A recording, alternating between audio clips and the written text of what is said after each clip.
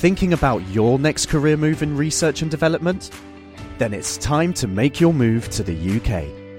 The nation that's investing £20 billion in R&D over the next 2 years.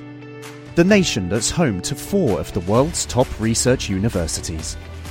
The nation where great talent comes together. Visit gov.uk/great talent to see how you can work, live and move to the UK. You're listening to a podcast from 702 and Cape Talk. 702 and Cape Talk. The Naked Scientist. 18 minutes to 10 o'clock. Good morning to you, Chris. Thank you for joining us. Hey, good morning, Reedy. Hi, everybody. Thank you. From yesterday, I was inundated with tweets. I mean, in between the commentary about the State of the Nation address, which happened here in South Africa last night, many people did not miss the news, and they've been dying to hear your take on the discovery of gravitational waves. Well, people are saying this is Nobel Prize-winning stuff, and I'm sure they're not wrong. This is a theory that goes back to Einstein.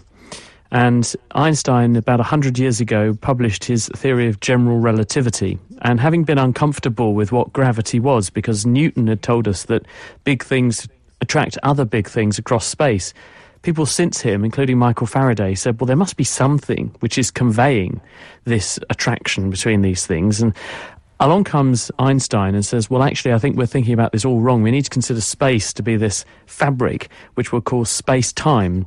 And things that have a lot of mass must distort space-time. And if they bend space-time, they should be able to make other things roll towards each other, because they're almost like rolling down a hill in the bent space-time. But the other thing that Einstein said was, well, if you've got this fabric of space-time and something big from a gravitational perspective happens in space-time, it should create ripples that will spread out through space-time, and they should effectively carry a signature of what that event was, and they should also be detectable, and they should ripple through space at the speed of light. Now, people since have been looking for these things, and they've not really had any way to detect them effectively, but now this week scientists at LIGO, which is it's the Interferometry Observatory in America.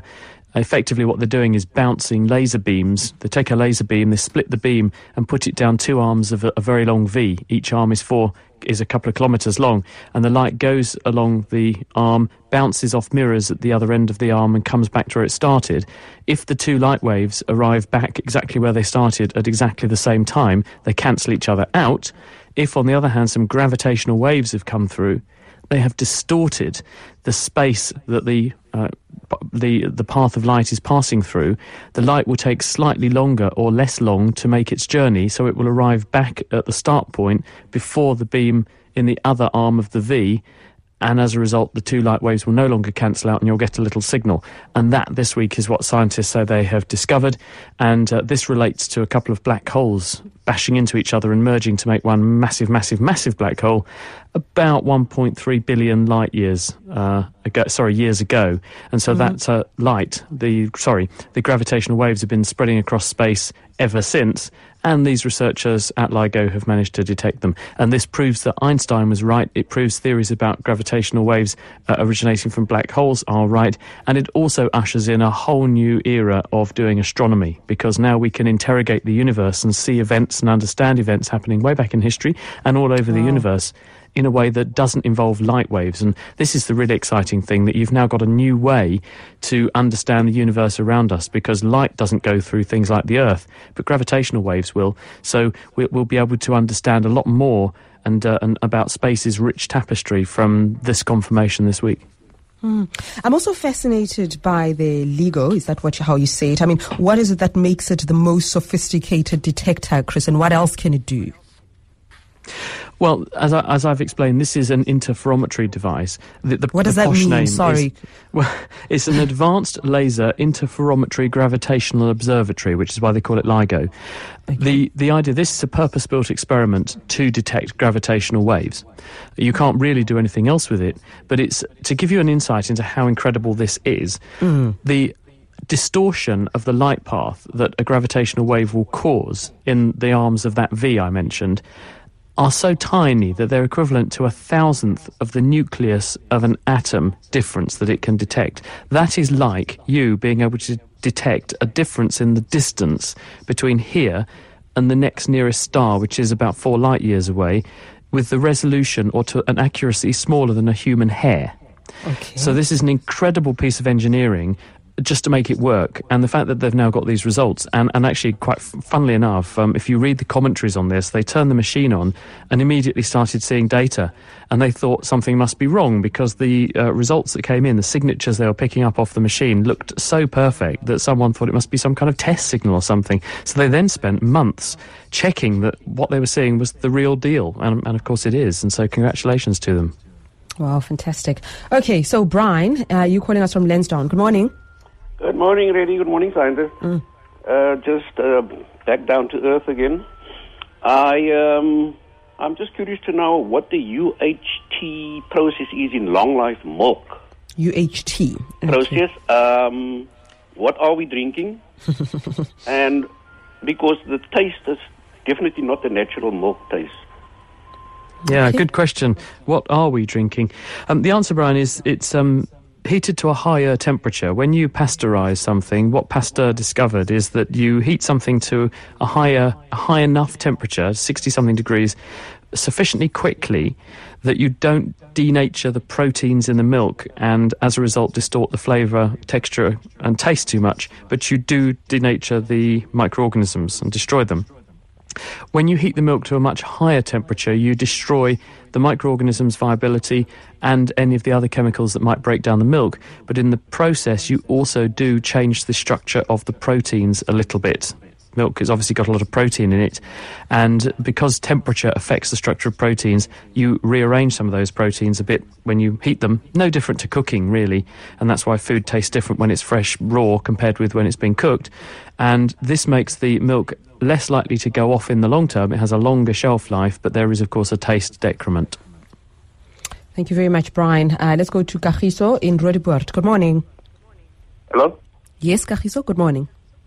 Hi, my question is, I have an injury in my hand that's taking a while to heal. So I'm wondering about how the body heals. If I move my hand around, it hurts a bit more. And if I leave it, it doesn't hurt, but then it's taking a while to heal. Does your body heal faster if you move it around and make it hurt, or does it heal faster if you leave it and don't use it? I'll listen on the That's a great question, especially for athletes. It is a great question. Do you exercise the injured part just to keep it warm and going, or you just leave it and let time do its thing? The answer is it depends, and both may be true under certain circumstances.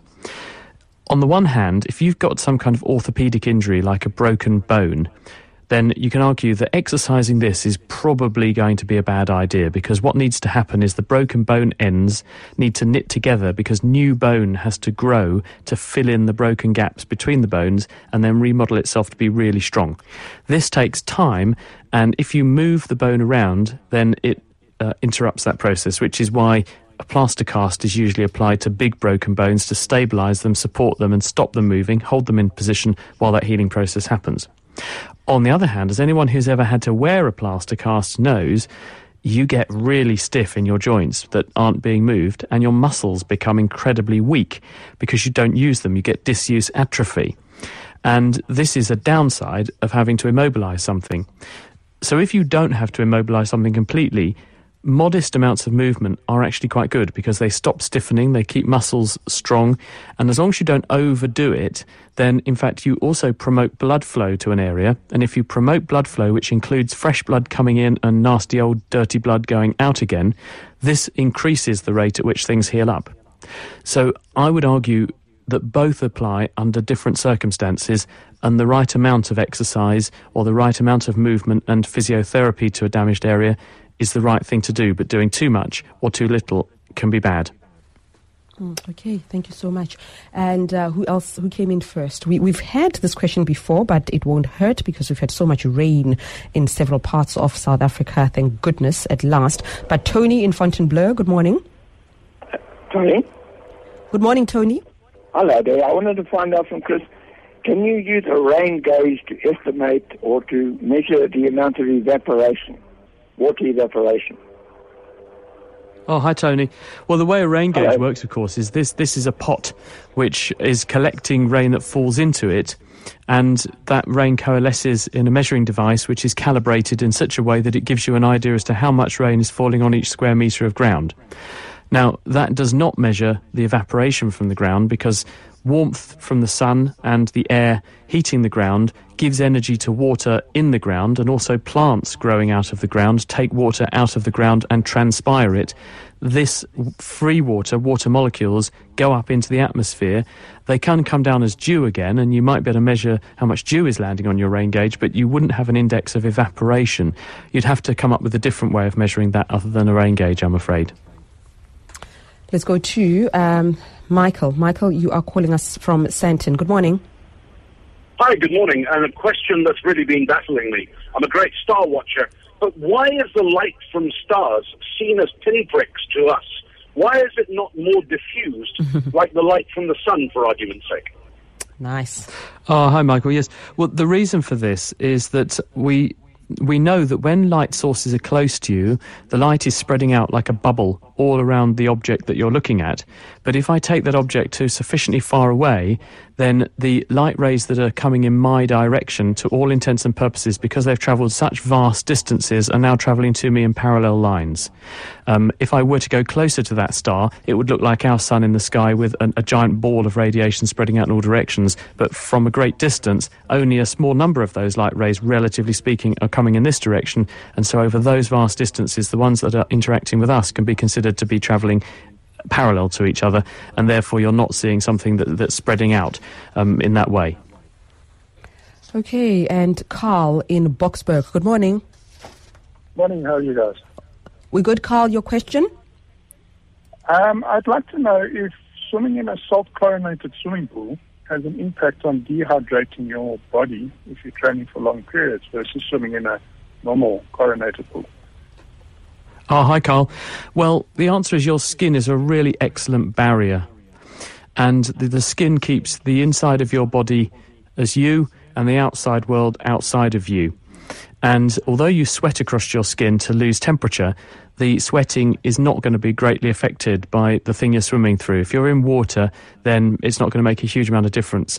So therefore, I would argue it probably will make very little difference to your body composition, whether or not you swim in the sea, whether you swim in a salt-chlorinated bath, swimming pool, or just a normal freshwater swimming pool. It's not going to make a huge amount of difference. Swimming, if you do vigorous swimming, is a very high level of exertion. You burn off 500 calories an hour to 700 calories an hour if you swim really, really hard. And that's going to burn a lot of energy, make you very hot, and especially if the water's warm. And so you will be losing heat to the surroundings. You'll be losing water through breathing very hard to the surroundings. You may even amazingly sweat a little bit, and therefore you're going to dehydrate anyway. But at the same time, you're burning off lots of sugars, so you're going to make lots of water inside your body. So you will probably end up needing a drink afterwards, but it probably won't matter what you've been swimming through, up to a point. Let's go to Jessica. Jessica in Sandton. Good morning. Morning to you both. I just wanted to ask you, I started running, and I think I probably pushed it too hard too quickly, and I developed shin splints. And I had a friend of mine who's a chiropractor, and she said, I should immediately stop running, I should rest it until they're gone. And then I started running again, and I've been kind of, doing it pretty slowly on a treadmill, progressively picking up the pace and the time that I'm running. So my question is basically, am I going to be doing damage by running? It seems to be getting better. I'm strapping it, and it seems to be getting better. So I just want to make sure I'm not going to be doing any damage. Oh, hi, Jessica. I had this. I used to go and do a sort of Reedy Clabby and do daft things like half marathons and stuff like that. And I got this. And these shin splints, they are where the tendons insert into the periosteum, which is the tough fibrous layer around your bones, and repetitive shocks slowly effectively tear some of the fibres at the insertion points out of the bone, and they cause a reaction underneath the periosteum to grow and repair, and that causes that bulge and swelling that you get that's also painful, because whenever you damage something you release various inflammatory chemicals, one effect of which, apart from promoting repair, is to promote pain, to warn you that there's a problem. Now, this is directly proportional to the level of impact that you're subjecting yourself to.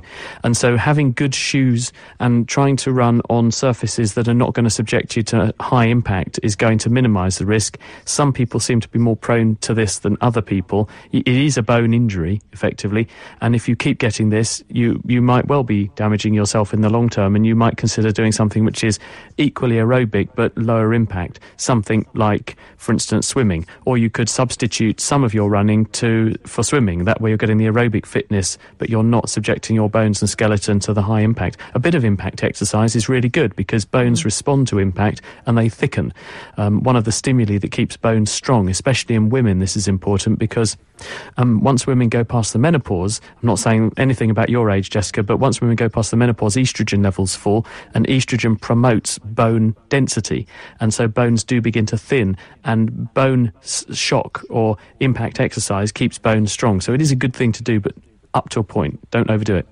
Yeah, and every time I go to the chemist to get something for an injury or shin splits, the first thing they say is all runners are stupid. You're injured, you just want something to make you feel better for the moment, and you'll be back on the road before you should be back on the road. So you need to make a call, Jessica, when it comes to that. When it gets addictive, it just really is like that. You can't do. But Chris, is there a moment where you get used to the pain? You know, like if you're going to do that kind of impact exercise, there'll always be a niggle. At least that's what we say when you train for comrades. There's never a day where you're training and there isn't some part of the body or your legs that's a bit sore or out of, that doesn't function normally. But you kind of get on with it, you know. Does your body adjust? Each to their own, I think. Each to their own. But I think what I say, I think is reasonable in the sense that what you're going for is the enjoyment. I mean, if there's no point in doing these things, you don't enjoy them. And if it's hell to be healthy, then just don't do it. Find something that's less hell. Yeah. And equivalently healthy. And swimming is good because swimming means that you burn off lots of calories. It's also fun. It means that you don't subject your skeleton to these sorts of things, and therefore you can derive health benefits and take exercise without some of the negatives. But equally, as I say, there is this bone growth promoting effect, and therefore a little bit of impact exercise is good. But if you are getting symptoms, if something's beginning to really hurt, the usual adage with anything is, if this is really hurting, then maybe consider your technique or change it a bit, because something might be off kilter. Indeed. Chris, have a lovely weekend. Chat next week. Thank you. I shall do my best, and happy Valentine's Day for the weekend, Reedy. I can't wait for my card and roses to turn up, as I crave from you every year. So I'm hoping that this year will be the big one. Ouch! Go away. Take care. Bye. Thinking about your next career move in research and development? Then it's time to make your move to the UK. The nation that's investing £20 billion in R&D over the next 2 years. The nation that's home to 4 of the world's top research universities. The nation where great talent comes together.